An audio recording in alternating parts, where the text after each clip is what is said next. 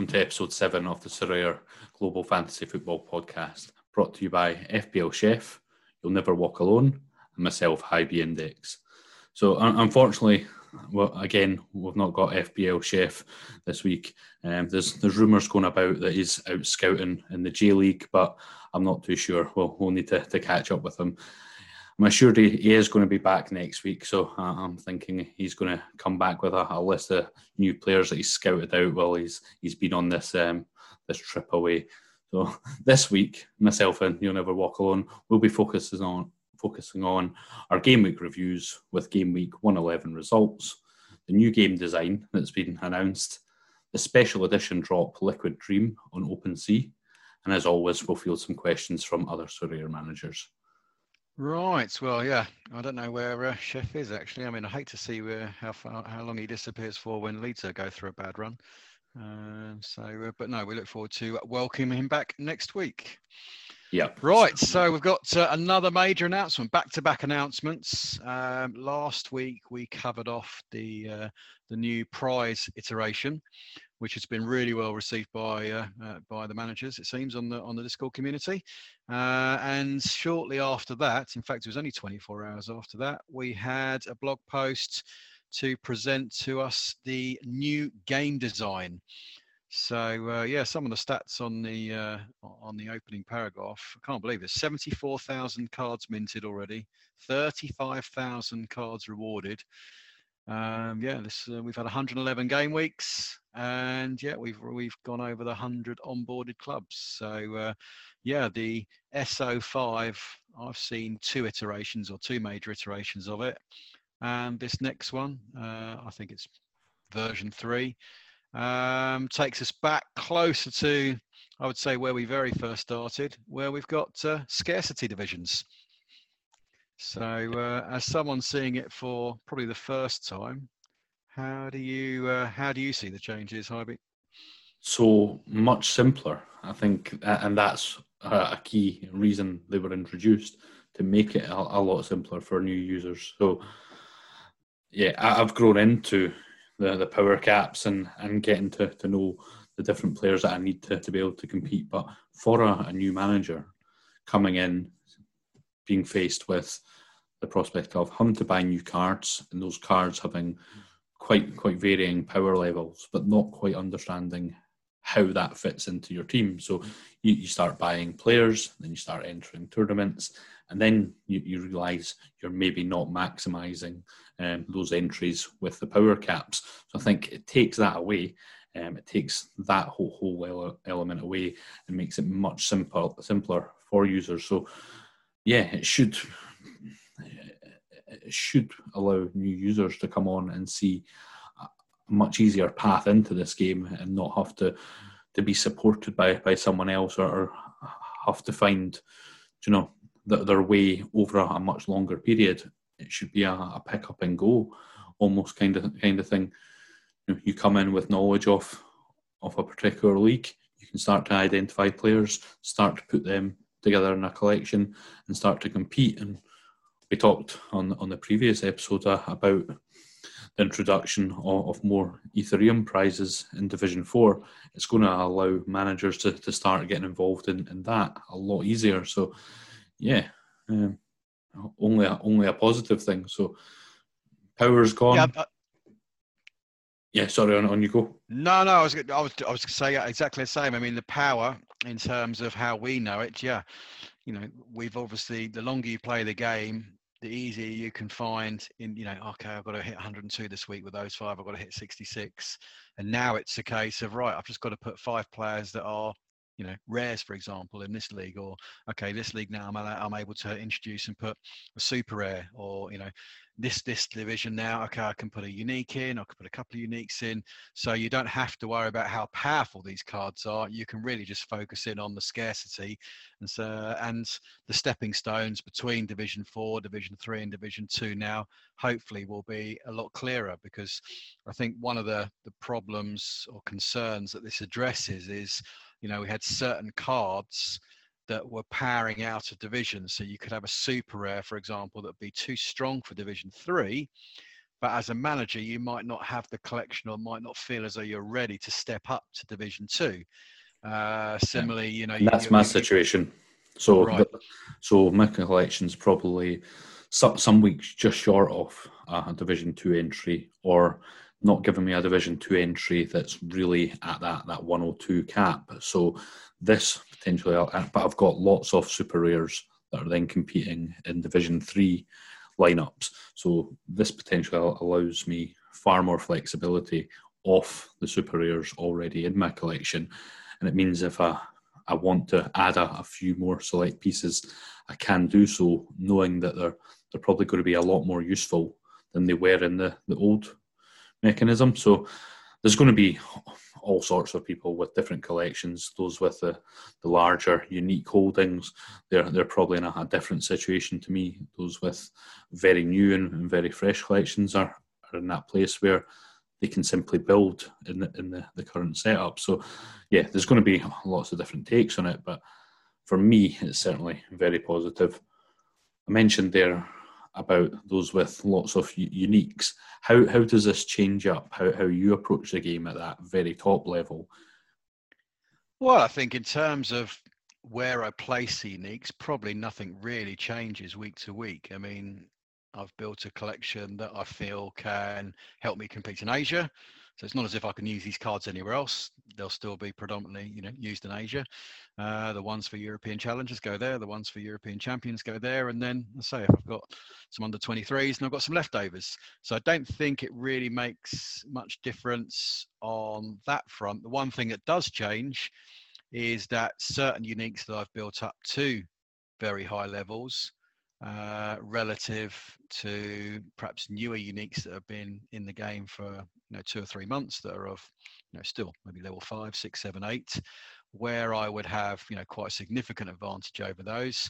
That advantage has now shrunk. We don't know exactly what pound for pound each level of XP or each level will turn into, but I think it's pretty clear that with the new range of 10%, even if you take a level 20 card, I've got an old Declan Rice which is level 20, even if he gets the full 10% over a brand new one that's 0%, that's quite a significant power drop for arguably 18 months worth of farming of his XP. So yeah, I mean, look, I've enjoyed plenty of benefit for having these stronger cards, and that will relate down to super rares, and it will relate down to rares as well. So I think, yeah, it just keeps everything a little bit sharper, everyone closer together. DMPs become more critical now, as does goal assists, goals, and any positive metrics. So, we really are all much, much closer together, whether or not you've bought cards, 18 months, 2 years ago versus you're buying them now. I think everyone's got a much closer chance to compete, and for those that are perhaps happy.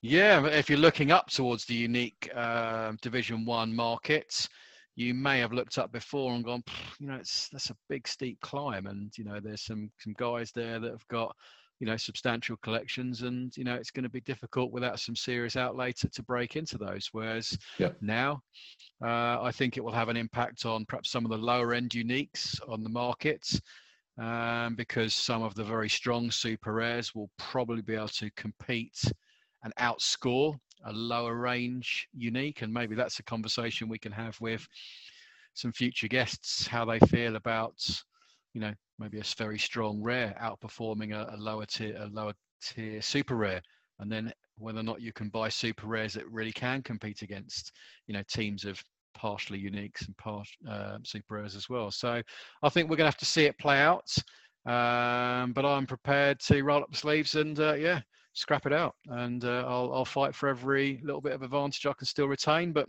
ultimately it's going to still come down to picking the best players on a given week. That's it. And you mentioned there DMPs becoming more and more important. So yeah, I'm finding that definitely getting a few of those coupled with the injuries, getting on top of that is quite important. So yeah, this is only going to add to that. Yeah, and I think if we look back at the blog post in a little bit more detail. I think one of the things which will make it a lot easier for all managers is the visualization. When you go onto a particular card at the moment, whether it's in your gallery or whether it's on the transfer market, you see this power number, and then you have a look. Oh, it's got the seasonal bonus in. Oh, it's got the fidelity bonus. Oh, it's got the level. And I think they can clear this up and make it a lot easier to, at a glance, look at a card and go, okay, right, that's the bonus. Simple as that. So then when you're picking your teams, I think, again, it'll have a knock-on effect to the team composer. And I know there's been some great suggestions in the feedback with regards to, ways that the composer can make it easier for us to pick teams as well. And it'll all come over time. But yeah, being able to go, right, this is Division 2. It's predominantly a super rare division. I can put a couple of uniques in if I want, or I can put a couple of rares in it.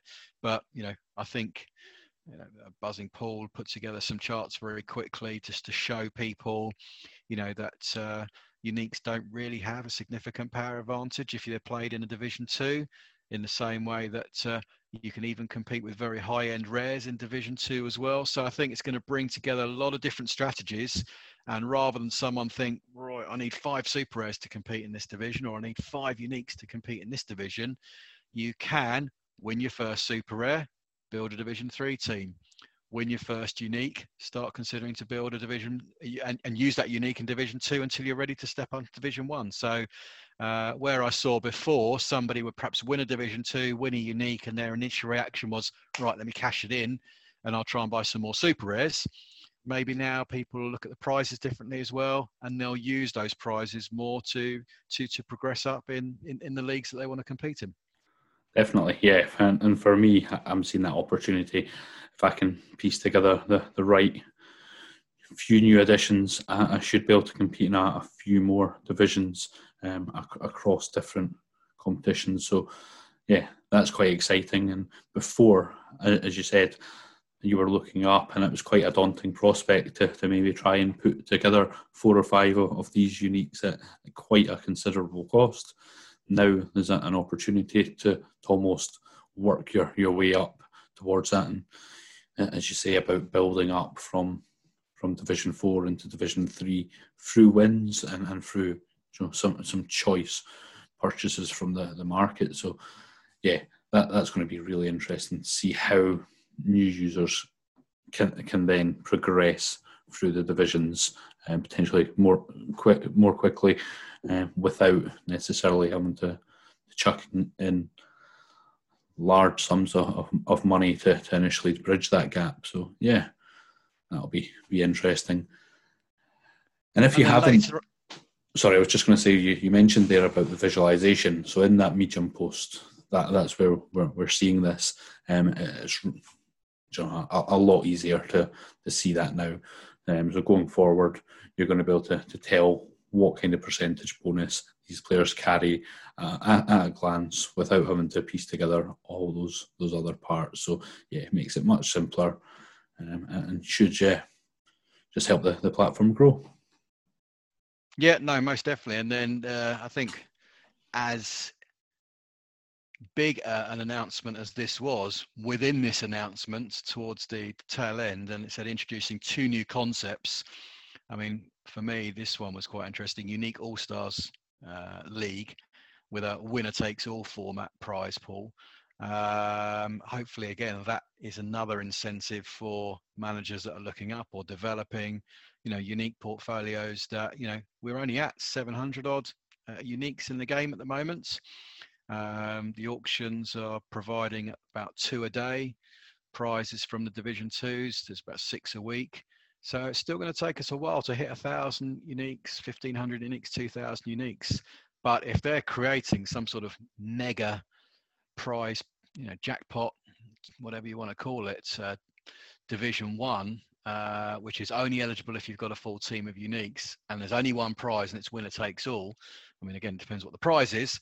But, hopefully, again, that is another incentive for people to start considering how they're going to funnel up from rares to super rares, and hopefully give more of an incentive and another reason for people to go, you know what, I don't want to stop at super rares. I like my super rares, but there's another level here. And if the ability to unlock and win, even better cards, or in this case, a nice ETH reward. Again, I think that adds another strategic element as well, because do I put my uniques in this division or this region, or do I go for the winner takes all? And so I think it'll add, more decision making to those that play with uniques as well. But the one under that, which I think is probably going to be one we could devote a whole podcast to, is the XP adjustments. And so for those that haven't read all the way to the bottom of the blog post, I would encourage that you do so. I'll just read an extract of it here. I mean, we currently apply a fidelity bonus to all players that remain contracted to the club that is shown on their card. In the real world, player stability in a club usually has a positive impact in terms of performance. They give an example: Messi performs well because he's Messi, but studies have shown that staying at the same club environment has a positive impact. And so what we're actually going to have now, and I think this is partially to perhaps slow or even stop very short trading patterns where managers will loan players to one another. Every time a card now changes hands between a manager and a manager, whether that be in a trade or whether that be directly purchasing a card off the secondary market, the card will arrive at the new manager with half the level of XP that's accumulated to date. So when you play that alongside the fact that the divisions that we're now competing in are scarcity-based decisions, and you get a bonus for the more XP and the more levels you've built up on a card, what they're basically saying is if you now trade that card or sell that card, the next person is going to get it at a level which is not as productive as the level that you were using it at, which, I think is a very, very clever way of basically saying that's a loan tax right there. Yeah, I think so. And I think it's going to change massively the way loans happen, and the volume of loans happening. So just to touch on that, so at the bottom of the article, it mentions you can expect it to be live in November. So those with loans out there, how long do we think that they've got to get them back without this penalty? I would imagine they're not going to say the switch is flipped and sorry, that's it. I think we're going to give, I don't know, a few 2 or 3 weeks. No, I think maybe as little as a few days. I know that they don't tend to roll out upgrades unless they're 100% it's exactly as they want to ship it. But when they'll ship it, they'll probably say, right, as of this game week. So, if we've just closed a game week on a Tuesday and it's ready to go, they'll go, right, as of the next game week, this is when the new structure will kick in. And at that point, you're going to have all your cards back in your collection, because I would imagine from that day forward, that's when the halving of the XP will occur if you were then to sell a card. I think initially it's quite clever, the fact that if you're, a lot of people say, will it stop people from flipping cards? Well, maybe I don't think it will, because you're buying a brand new card off the market from Sorare at level 0 or level 1, whatever level it starts its life at. And so if you just buy it and then put it on the market 5 minutes later, there's no XP to actually lose from that transaction. And even if you've bought a card and you've decided, okay, it's a stopgap for an injured player, and you've used it for a couple of weeks and maybe you've built it up to level 3 or 4, well, it's no real big deal selling a level 3 or 4 card and watching it arrive with someone else at level 1 and 2. I don't think people are going to make, too big a deal about, I've lost this, or, is it worth me selling it? But where it does become more interesting is at the higher end of the market in terms of, premium super rares or unique cards, which, have a large amount of power. And for example, selling a level 20 card, which you might have grown attached to and owned for 18 months, the next person will be getting it off you. I think that's a level 14 is effectively where it arrives with you at. But that's a big. So the timing, I think, of selling your cards now is critical, and I think that's where the next level of strategy will come into this game. Yeah, that'll definitely come into it more. But I think, as you said, there's reasons why it won't be so important in a lot of cases. So, and you might find that it's fairly acceptable to you, or actually allows you to build the piece of your jigsaw that you're looking to do. So, yeah, I still think I'll be transferring and trading players quite regularly, but yeah, it potentially will stop the loans that are all they're doing essentially at the moment is costing Sorare gas fees. So I know I'm potentially guilty of this in terms of loaning players to and from other managers to help out with certain game weeks, to help newer managers get a feel for the platform.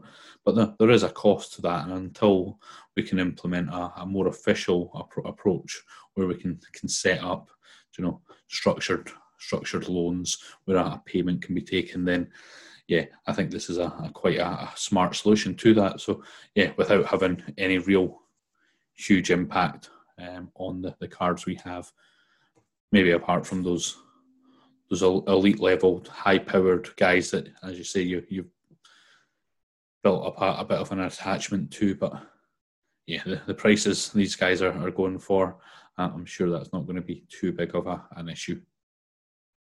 Yeah, and I think just going back to your question a few minutes ago about how much notice we're going to get and, how much preparation time, I think, again, just wrapping up on this blog post here, we're all, that they've concluded by saying that, we're all going to be able to have a redraft of our common cards as well. So I'm still, one of the managers got 5 common cards. There are people who will be with 10. There are people who will be with even more because they use their common cards in a rookie league to, and they won prizes during their time there as well. So again, we're going to have the ability to redraft our common cards, and then after that, this is when this new system kicks in. So I think we're going to see, quite clearly, I think just take it as an indicator. If you haven't had the ability to redraft your common cards, then we're still operating under the old system at the moment. Yeah, very true. I'm looking forward to that as well. I'm one of the guys who I wasn't on the 5 cards, but I was at that iteration where you didn't get to select your common cards. So I got given the initial 10. So it's going to be great to be able to go and sort of select them in that fantasy draft style, the way that all new users come on and just get to get a feel for those players. So I suppose I've only seen it through others, but yeah, it's going to be quite good to be able to pick a couple of new select goalkeepers or strikers there to add to my collection.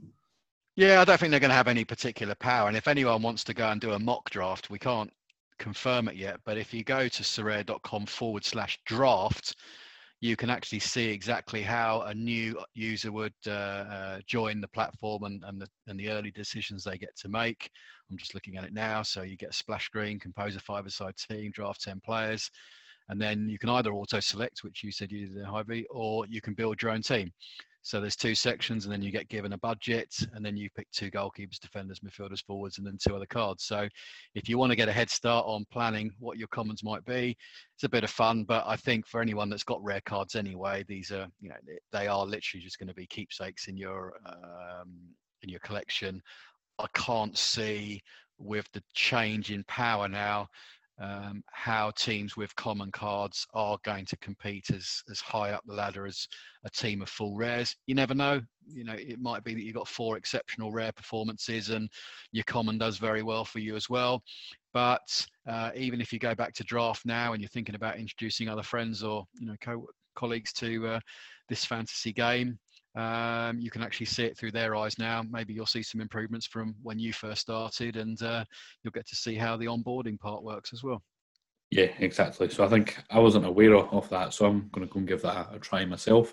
Have a little look, see if there's anyone I want to. But as you said, I think these guys are going to have, certainly in the short term, a limited real usage for you. But who knows how that develops. I think we're a long way off actually needing a 4th category, so sort of 1 out of 1,000, a common category. I think there's enough players and enough cards across all the teams and divisions that we're going to have onboarding at this stage with the user base that we have. So, yeah, maybe a nice little addition into the portfolio. I might get some players that have a sentimental hold for, and I'm sure Chef will probably bring in a whole bunch of J-League guys, Moriata and others will feature there in his reshuffle. So who would you go for? I don't know. I just need to replace Vieto. Has gone to Saudi Arabia. I'm desperately short of commons. I seem to be hobbling over the last few weeks in terms of putting Division 4 teams together. So I'm actually looking. Number one, I'm looking forward to these changes, so that we can start to, I might prune back a bit more of my portfolio that I don't need any longer, because I'm trying to carry cards of various different powers, so that I've always got different combinations that I can use in Divisions 2 and 3. But yeah, on the commons, I don't know. I think a lot of it's going to be determined by what the current market prices are. So, I think they're going to be, I think you've probably only got enough for one big superstar and then a load of cheaper guys. One tip, I don't know if it's still possible, but when I did this with a friend, it's interesting. They take the price of the rare cards. And so I would imagine Mbappe, Neymar, two of the most expensive ones that you can buy within the draft. Yeah. But because Real Betis don't have rare cards, all of the Real Betis players were sitting at 10 million at the entry point. So what you could do, if you like Real Betis, is that you can, as part of your collection, I think they're all 10 million. You can buy Canales, for example, who's a great card, whose rare would probably be, on par with some of the, top performing midfielders, maybe like a Pizzi or someone like that. But you're getting him in the draft for 10 million. So again, if you're inviting a friend to play the game or a colleague for the first time, don't quote me on it, but you might better find that Real Betis players are crazy cheap relative to everybody else, because say Sorare can't take a read off their rare card prices because they don't have rare cards. So yeah, that's draft, I think they're all 10 million. It's crazy that they don't have the rare cards. I find it quite funny, the fact that there's that huge rivalry that they just will not have red cards. I've just double checked. Canales is 10 million on the draft. So yeah. So again, if you're looking for real value, again, you've got someone that's starting out that's wanting to compete in the rookie league, then that might be an interesting tip. Get them to start with some Real Betis cards and mix in a couple of superstars, and you might be able to win a few rares in your first few weeks. Nice. So let's have a look at the game week 111. So we were back to Europa League, Champions League, and there was a sprinkling of MLS games on there. So Mbappe with 2 assists. He's going to be on this show quite a lot. We'll feature this lad quite a bit, I think. Who's this? No bias at all. Mbappe with another 2 assists. So it was a terrible game. I was watching it. The PSG are really quite poor at the moment. It's just something, even with these superstars, if they didn't have Mbappe picking up 2 goals all the time, or 2 assists, Moise Kean bagging quite a few at the moment, I don't know. They look like they're struggling a bit. But anyway, we had Rashford with a 16-minute hat-trick in a 5-0 home win to Leipzig. Barca beating Juve, Bayern, City and Porto with wins. So we had Vanaken and Club Brugge continuing to impress in Europe. So they drew 1-1 with Lazio. So loads of exciting games on there. And I had quite a few players in action from those teams. Just waiting on the rewards coming through now. So yeah, it should be in line for a few. No first or podium places for me this week, but we talked about the new thresholds and the ETH payments. So I look to be on track to getting my first one there. So that's always exciting, and I'm sure there's lots of new managers that are also going to be experiencing that. So that's really good. How did you get on? Yeah, no, I was very happy. Of all the players you mentioned there, I want to give a mention to João Felix. I had him as captain in 4 teams, and although he had 2 big chance misses, and somebody that was watching the game told me he should have had 3 big chance misses, he did end up with 2 goals by hook or by crook. So, yes, I mean, I surrounded him with, Jonathan David, who I don't think can lose any more confidence, and I had Merritt, who didn't play after. Merritt back-to-back games and then didn't play the third one, and I had Hadji, who did nothing real of note. But Felix, and a very good performance from Shakhtar's Dodo, 78.4 points against Inter Milan, and that's with nothing positive on his decisive score, flat decisive score of 35 and 43 points all around. That was enough for the under-23 Division 1 victory this week. So, yeah, happy with that. Conversely, I tweeted out this morning what I thought on paper looked a very sexy side. Oblak, Telles, Iniesta, Neymar, and a common Weston McKennie just to stay under the cap. And I finished 681st with that team. With 1,006 points, thanks to Telles not in the squad, Iniesta not in the squad, Neymar going off injured, Oblak conceding a couple, and McKennie just coming on as a sub. So, yes, anyone that thinks that buying these superstars to bulldoze their way to prizes is a good strategy. Might work some weeks, but I can tell you this week it didn't. Yeah, I had similar. So Mbappe in my All-Star Division 4 lineup this week, so I thought I'd surround them with Oblak, Brendan Aronson, Bamba and Di Lorenzo, and they all let me down, apart from Mbappe with a 99.4, Aronson with a 53, but yeah, poor scores from the rest of them. So yeah, and the funny thing is I've had some big scores in other lineups, so I've just not picked them right this week, but yeah, looking last at night this, I had Yaram prices are in. Penalty. Dabby missed a penalty. Yeah, Thursday looked like the wheels were going to come off, but I suppose anyone who had Morata as well, with all those VAR decisions. Yeah. Tom was bemoaning his Morata luck during the course of that game as well. But yeah, I think we've got to mention still that COVID is rife. It doesn't seem to be going away anytime soon. And again, looking ahead to the following week, which we'll do next game, week 1-1-2, you've already got a heavily depleted Lazio team. Yep. There's at least one fixture off in the Jupiler League, with potentially another one involving Club Brugge. And if that happens to be cancelled, I'm sure that'll destroy a number of challenger teams and anyone that's using Vanaken and co. So again, I think there's opportunities this upcoming game week as well for clever team builds, steer clear of riskier teams and riskier players. We've got the international break coming up as well, so maybe there'll be a few surprises in this next one.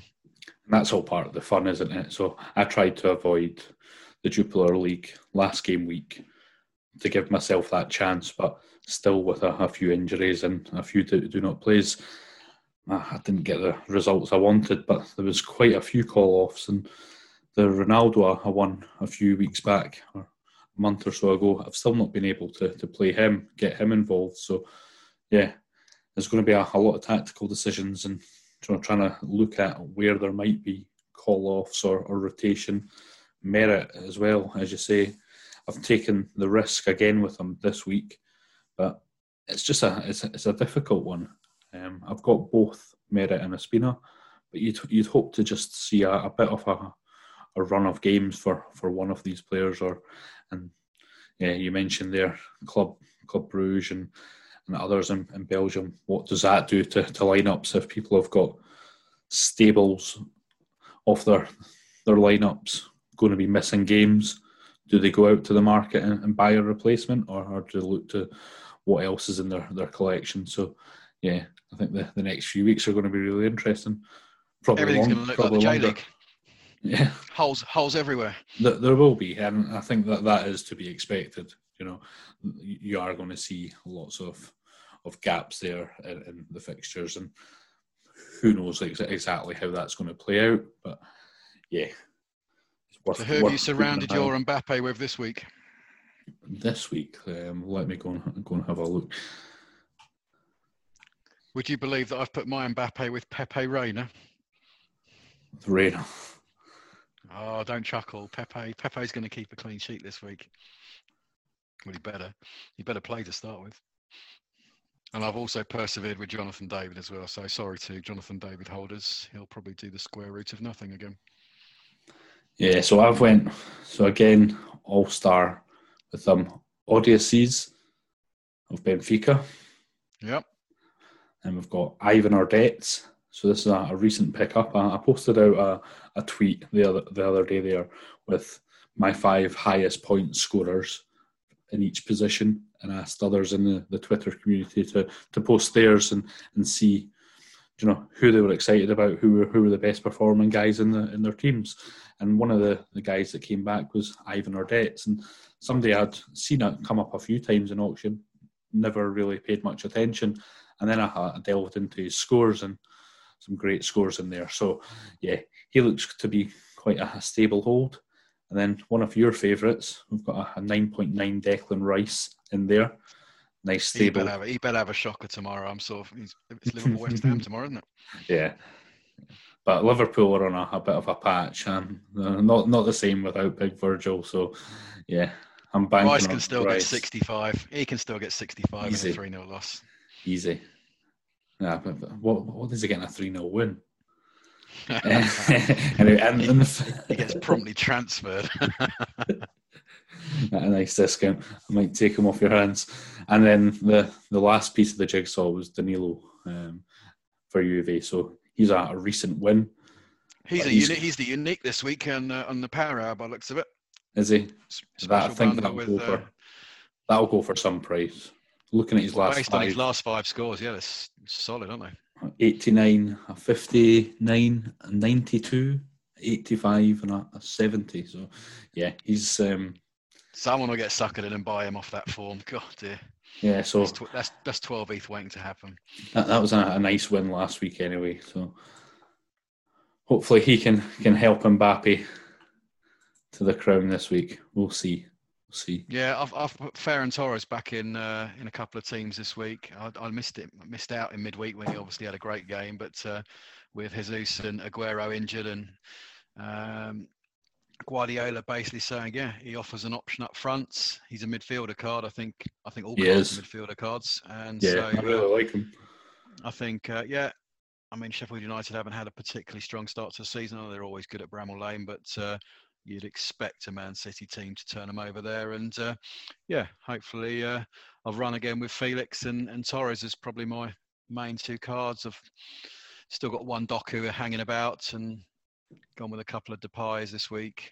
And yeah, the rest of the teams have pretty much picked themselves. Alunga, going to get Alunga in.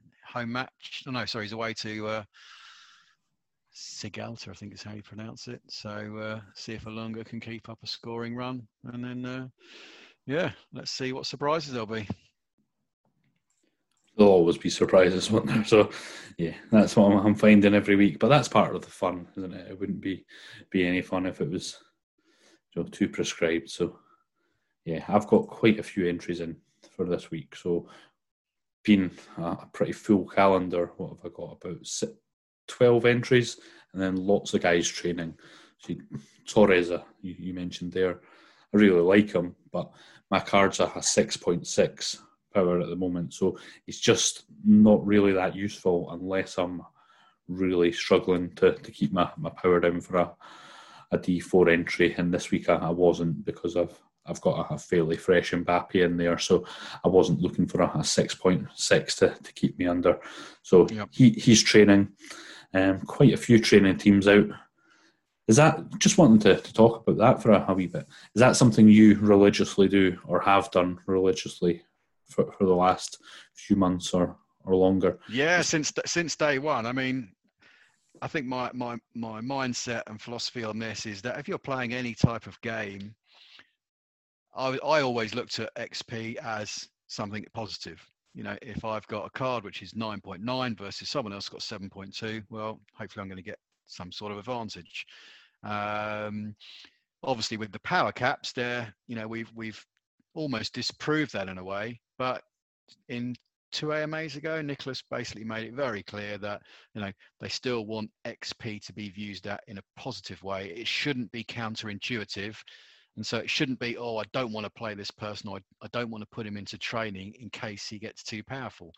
Now, of course, it would have been nice to have this move to the scarcity divisions 6 weeks ago, 8 weeks ago, 12 weeks ago. It didn't happen, but it's coming in November. I guess, had I known it was coming in November, I probably would have paced myself a little bit more, because right now I have very few options available for super rare cards that fit into Division 3. So I still see the benefit of training, but over the last few weeks, there have been occasions where I've gone, I'll tell you what, I'll leave that 14.4 as it is, or I'll leave that 15.7 as it is, because quite quickly that will go to 17, 19, 21. And then it becomes very, very difficult again to find a couple of super rares and 3 rares to get you close to 66. So I have done training morning, noon and night from day one. And I would say I've only relaxed ever so slightly in the last couple of weeks on a couple of super rares, purely because I want to remain competitive in Division 3 and I want to give myself more options. Yep. So I'm not fairly similar, but I normally I put them in every week. I've got quite a lot of keepers that I know are not going to play, youngsters, and that allows me to train up other guys that are playing but are not quite making my squads at the moment. So yeah, that's really useful. The only ones I don't seem to train at the moment are my spare MLS players, because I am approaching those power caps. So that being removed is going to take away that element of me not being able to power up these players that I potentially want to power up. So yeah, that's going to be interesting. Yeah, and I think moving forward now, it's all hands on deck. It's train. It's trying to get these cards up to a level whereby, even 1 or 2 levels might make the difference.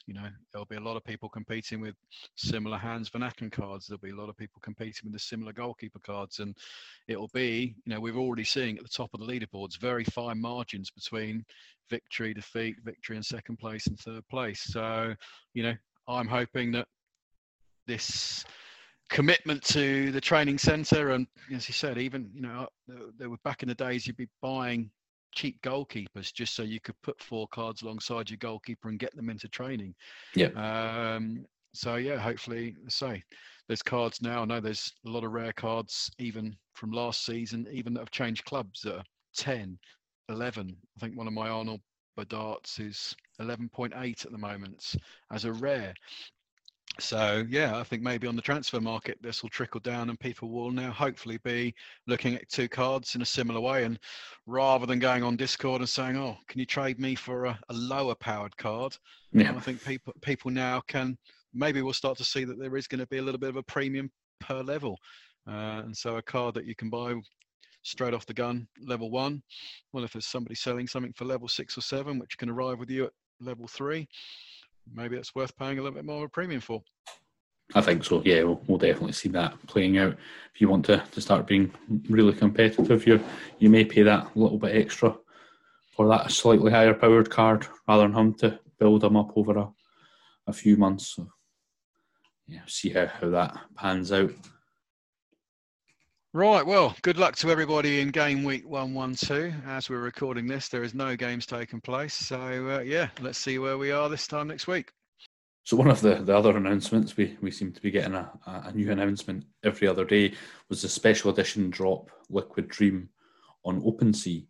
So OpenSea, a large marketplace for all sorts of digital collectibles, digital art, virtual worlds, collectibles, and now Sorare cards. I've got a special going on. So we've got 27 special edition cards that are going to be run for Halloween over the next 27 days. So these special edition cards, they sit on an intersection of art, sentimental interest, and game utility. So hopefully you'll see a bit of crossover. People who are on the OpenSea platform for different reasons, looking at different collectibles, starting to get a bit of exposure to Sorare.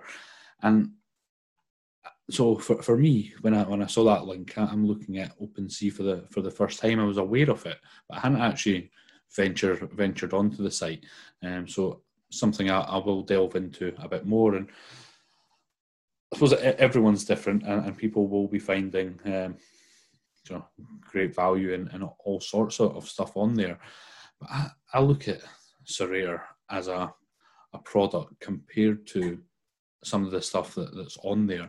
I think our product is so much more. In terms of the fact that you've got utility, you can buy these items, these digital items, and actually, as we've talked about, quite quickly start earning back off them.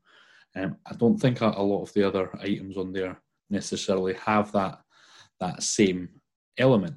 And obviously people are buying things for all sorts of different reasons, but I think by getting it onto OpenSea, it opens up the market for lots of these users who are interested in these other parts, but that can then see something slightly different, but with a great level of utility and an ability to start actually earning Ethereum back from whilst holding and being able to collect. I may be wrong. I'm not as close to some of these other collections and whether they have a sort of in-game utility like Sorare does, where you can. Mark, I don't know if that's something you're aware of, if any of these do, or if it's more a collectibles, an art space. I think it's a mixture. I mean, there are, some very big companies out there. Axie Infinity's got a huge following, and they have definitely got utility in the Axies that you own. There are other sports collectible companies out there. There's a basketball one called Top Shot. There's a Formula One, F1 Delta. They start, and what seems to be the pattern is a new company forms. You can either go out and raise capital, or they can look to produce a number of initial collectibles to sell off, which then gives them some startup capital. Obviously with Sorare, I think where they're very, very different is they didn't put the cart before the horse. They've gone out there and gone, we've got a great business model. This is what we're going to do. We're going to sell digital football cards. That's okay, great. And they've got some very renowned venture capitalists to back them and go, right, yeah, we'll give you money. We can see a future in that. Off you go and build it. Whereas some companies don't have that ability. Maybe their business plan hasn't got, the same appeal initially, and maybe they need to demonstrate that it works before they can go out and start attracting capital. So what they'll do is they'll produce a load of collectibles, they'll hype it up, they get everyone buying them, and then they'll maybe go quiet for 3, 6, 9 months and go, right, we'll go and build a game now. Don't worry, we're back to you. And once we're back, your collectibles will be worth something because, we'll have a game to place them in. Now, sometimes that works. But unfortunately, on some occasions, that also doesn't transpire, and you might end up with some collectibles that look nice, but then are nothing more than a keepsake. So there is a complete mixed bag on OpenSea. It's a great way to transact and broaden your horizons in terms of seeing what else is out there in the digital space. But each game or each collection or company seems to have a very, very cult following of people, in a similar way that we have a cult following in Sorare. And so it's yet to be proven if there is a crossover between people that like to, buy virtual worlds and people that like to, battle and play with, monsters, ghosts and goblins, stuff like that, versus people that like the traditional fantasy sports and sports collectibles. So it will put Sorare in the shop window a lot more, these cards. I mean, they look great, first of all. They do. There's a complete mixed bag across the different clubs and leagues that are part of the platform. I always seem to have Day and Lovren smiling at me or smirking at me. I've yet to buy them, but maybe the Lovren, maybe this is the Lovren that I go for out of them all. But yeah, there's some big names there, which are going to be, the same utilities that we've got for the rare cards in the game at the moment. But like some of the special edition cards. We had the PSG ones more recently. We've had the West Ham ones. We've had the Sorare Ambassador ones. There's a rumour that we might get some Team of the Week or Man of the Month type cards as well soon, based on guys like yourself that have made some great suggestions. And again, it's just another way that we can have different emotional attachments to certain cards, which will hopefully, I think, translate to slightly different valuations in future months and in times to come. So at the moment, you might go, oh well, I'll overlook these. I've already got Dybala. I've already got Vlasic. I don't need another version of these. But at some point, these cards might be more interesting from a collector standpoint, or you might need a OpenSea rare card to unlock something else in the future. I don't know. So yeah, I can see there being some serious interest in these. Yeah, I think so. So I went on to it earlier today. I'm going to spend a bit more time tomorrow, get myself set up on OpenSea, because that's something obviously for listeners to be aware of. These cards are directly sold on OpenSea, so you won't see them on the normal Sorare marketplace. You will need to log into OpenSea, set up your wallet, so link your existing wallet and fund your OpenSea account and actually convert from ETH to their Insight currency, which is WETH, W-ETH. Wrapped ETH. Wrapped ETH, yep. So it's a really easy conversion process. I done a quick trial today with a couple of pounds and was able to do that within seconds, funded my account from my Coinbase wallet. That was nice and simple. So I'll be looking to try and get involved in some of these more. And as it was my first time really looking at it, it was quite interesting to see lots of other user lists on there. So we've obviously got these 27 auctions and the special edition cards, which are really cool. So I urge you to go and have a look at them and check them out. But we've also got other newly minted cards that are being sold on the platform, being advertised there, but then recently listed auctions from users on the OpenSea platform. Now that's really in its infancy, but there's an example I'm looking at here for two super rare players for half an ETH. So that's the kind of deal you would do with somebody maybe on Discord, but here's an official channel, a route that you can do that. And I suppose something I need to understand a bit better is how I then transfer the card back into Sorare to make sure I can actually utilise that player so it's not sitting elsewhere on an external wallet. Mark, is that something you've considered or looked at or done before? I know we have seen, well, I've certainly came across somebody who's tried to transfer cards out before, but it's not very common. Yeah, no, about 18 months ago, where there was a trial where we did, where the beta testers did take out cards, and we were showing them to other OpenSea users. At the time, though, obviously we only had Belgian cards and a couple of West Ham cards to show. And when they're on OpenSea, we were unable to use them in tournaments. So it's catch-22. You can either go and put them up for sale in OpenSea, and as you said there, you can create bundles, you can create auctions which have rising values, falling values. So there's different ways that you can try and tap into the secondary market.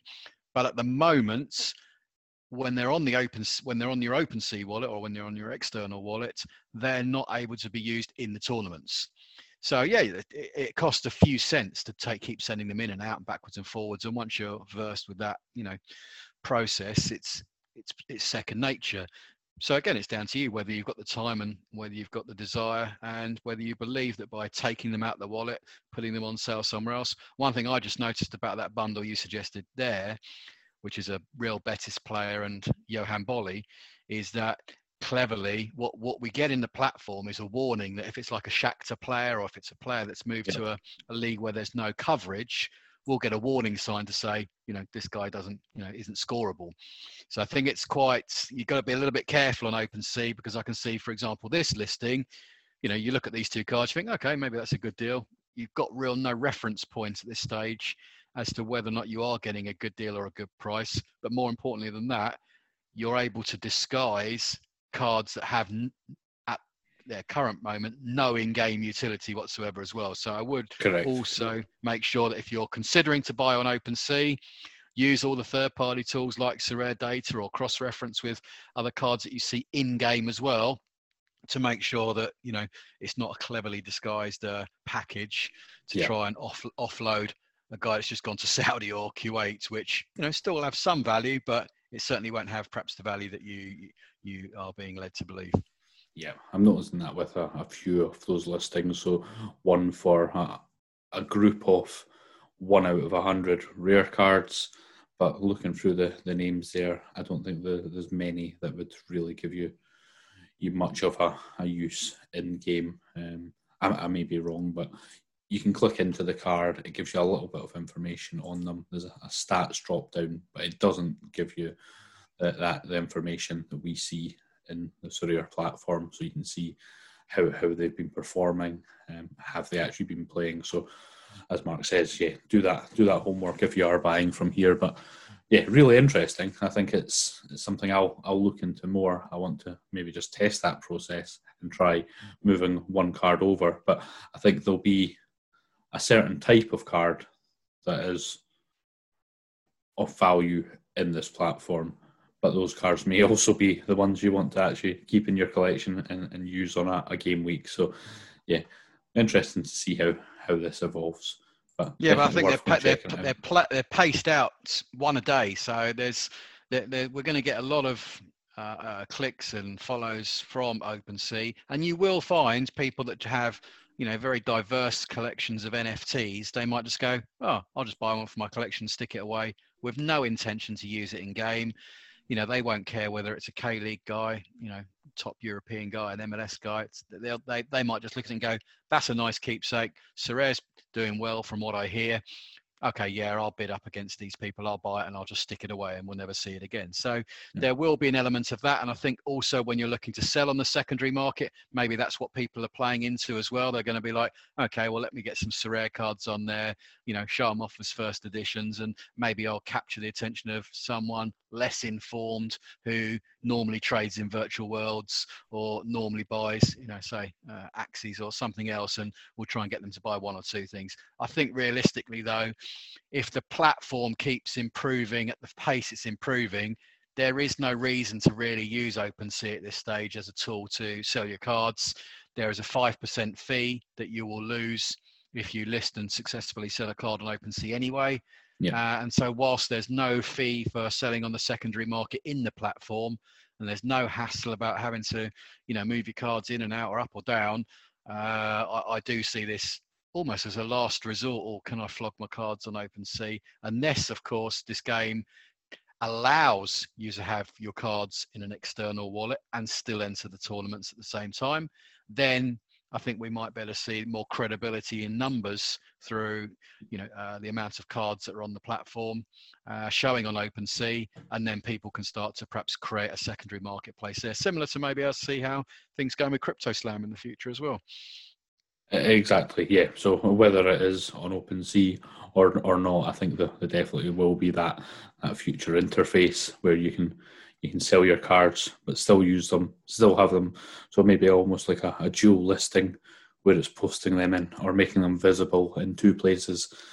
The purchase may still take that user from the other platform back to the Sorare site, but yeah, there's certainly a lot that the team can look at in that space, just to. And even going one stage further on OpenSea, you can actually, I think, create your own marketplace. So I think there could come a time where, let's say you've got a Sorare manager that might have 500, 1,000, 2,000, 10,000 cards. You could almost have your own like eBay style NFT shop front on OpenSea as well. So there might be other ways where you can become, let's say, I've got 500 Schalke cards. I am going to be the go-to person to buy and trade digital Schalke cards from 2019 to whenever. And the only place to buy Daily Syncraven. There we go. For example, Dutch international German. Who's he play for? Holland, Dutch. There we go, Dutch International. So again, there's plenty of ways that you can package these NFTs up, and as I say, you could use the tools that perhaps OpenSea gives to developers and individuals, and you could create your own, specialized shop of whatever cards you've got, NFTs. And this is a way, for example, that you could sell teams. So you just spotted an advert where it's 9 first editions. But you might be able to create a team, a goalkeeper, defender, midfielder, attacker, and one other person, and sell it as a bona fide team. So there are ways in which you can use, and I think OpenSea can be used very cleverly to your advantage. But I don't think at the moment there's enough eyes on the platform of people that play the game to be able to realise, the cleverness that we could all put together. It's much better kept at the moment on the platform as individual sales, and I'm sure over time, the team will allow us to put our own bundles together to sell, or maybe we'll be allowed auctions at some point ourselves. So let's see. I think so. Yeah, it'd be much better to have that, and I think these things will come. It's just a bit of time, isn't it? But yeah, definitely very interesting. Go and check them out, and yeah. So we'll see you all with your ETH wallets competing for these cards over the next month or so then, yeah? Yeah, they do look very nice, don't they? When's Lovren coming up? 11 days. All right, I'll set my calendar. 11 days. He hasn't even got an opening bid yet. A lot of them don't, though. So I think that is an interesting Well, they were only fresh on the market yesterday, weren't they, to be fair? So that's it. It's going to take a few people a bit of time. I thought Yacht is already on there. He's bid on most of them already.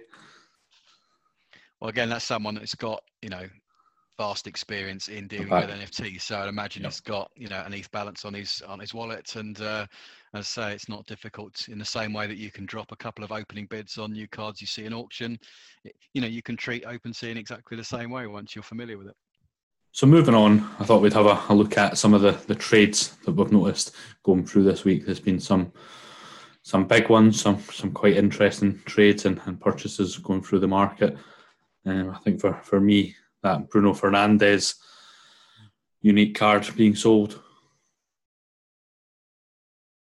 What about yourself, Mark? Super rare. That Bruno was super rare. Super rare, so it was. It was the price of it. 20. Yes, exactly. Just the price of that. I'm looking at all these uniques that are going for half that price. Yeah, it just shows you the demand of that particular player. So obviously Man United are not on the platform, are they? So you've got how many are in circulation? I think there's 2 super rares, maybe 8 rares, and the unique. So 11 Bruno Fernandes in total. Okay, so then when you look on Sorare data, he must be up there with Mbappe as one of the highest performing players. Fernandes. Yeah, and I think, as you said, putting it into context, I think looking at if you look at the way that the new price structure, if you look at the way that the new scarcity division structure is put in place, I think there is certainly justification for some of these bigger these SRs to go for higher values. Even the rare Mbappe from this week went for 4.5, I think.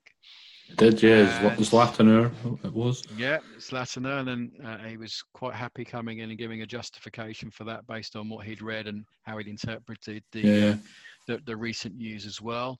I was looking at picking up a second one, I must say. I was keeping an eye on that, and I know a few others I was chatting to were also interested there because, yeah, I think there's been a bit of chat about how that rare could become quite useful in Division 4, 3 and even Division 2 in the new format. So, yeah, quite exciting. I think he's somebody I'd love to have a few copies of. I managed to pick up others at earlier stages who have went on and done quite well, and I managed to pick up multiple copies of them, and it's allowed me to maybe put them in an all-star, a champion, and also maybe an under-23 entry. So, yeah, I quite like having multiples of certain elite players. So, be keeping my eye out for another. I think this early stage, if you're first to market and you've got 2 of the first 15 or 3 of the first 20, and you can play them in, different competitions simultaneously, you should definitely, you're probably going to get a good benefit from that. I think as the season wears on, I think as more big clubs enter and more high-profile players, even though, we're not going to get an abundance of equivalents to Mbappe, we're still probably going to get some well-known big names that can at least score point for point in a very similar way. Then that advantage will subside a little bit. But right now, given the fact they're only coming around every few weeks at prizes, given the fact that there's only 1 or 2 maybe per week maximum at auction, if you can get ahead of the curve and get a slightly more powerful Mbappe than the ones that are going to drop in November, December, January, these little advantages will add up. Absolutely. I'm just having a look there through the most expensive auctions today, and well, who's at the top there? One of your buys. So is it Wilson Manafa? Why? What was your reasoning there? I thought it was relatively cheap. Having watched some of the unique auctions and seen things like Lafont going for 15, and I know he's an under 23 goalkeeper, so that's an exception. But even Tecatito today for just over 10. I see Manafa as first choice fullback for a team that's in the Champions League, and worst case they'll probably drop into the UEFA if they don't finish in the top 2 in their league. So in their group, sorry. So I've got someone that's playing for a team challenging for their domestic title, and a player that is likely to feature in midweek games as well. So I think from a utility point of view, any Porto fullback is got to be good value. And at 3 ETH, I hadn't seen many cards or many uniques in recent times. I'm also conscious of the change of transference of XP as well when a card is traded. So I think this game, it is always very important to keep things fresh and adapt to rule changes. And as much as I like my collection, there are going to be cards that I will prune out and replace. And I haven't bought a unique for such a long period of time that, maybe I need to pick up a few now at a lower power level and start to build them up. So I've got cards to replace, or give myself options if I want to sell and or trade off more established uniques that I've got in my collection at the moment. So getting some new cards, it's quite fun. I put him straight into a Division 3 team today as well. Yeah, I like that when you pick up somebody and they go straight into a lineup. I've had a few like that recently. So Ivan Ordetz that I mentioned earlier and I picked up. But I've been just adding a few here and there to the gallery. Simon Daly, I've been trying to get him for quite some time. And Alario, somebody I know you're quite fond of, I picked up today for just over £7, Omar Mascarell. So I think you've talked about him a bit in the past. The Schalke captain coming back. Yeah, he had a 90. I think he had an 89 or a 90 score the other week, and he did. Yeah. So look, Schalke are obviously on a shocking run, but I think he's still their club captain. He still gets involved. He's, I see him in a similar ilk to Declan Rice. He's all over the place when he plays. Yeah, so for £7, a nice pick up there. So it's not always spending hundreds and thousands. So the Simon Daly, another decent player there who can put in some good scores. He was in the 20s.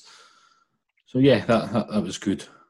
And with each passing month, the market is maturing. I mean, there's 5, 6, 7,000 cards on the secondary market now at any given moment, and people will need to start pricing their cards very competitively if they're wanting to sell and move out and use that ETH into something else. So I think it remains a buyer's market firmly out there at the moment. Partly because the game is particularly generous with the reward structure. And as I say, if we get more managers coming in at a very fast speed, well, they'll adjust and increase the frequency of the auctions anyway. So I think, again, at that, even though ETH's gone up a little bit, anywhere between 0.1 and let's say 0.2, there's some big names that you can pick up from Juventus, Atletico, Lazio, Roma, all the biggest teams or higher profile teams on the platform.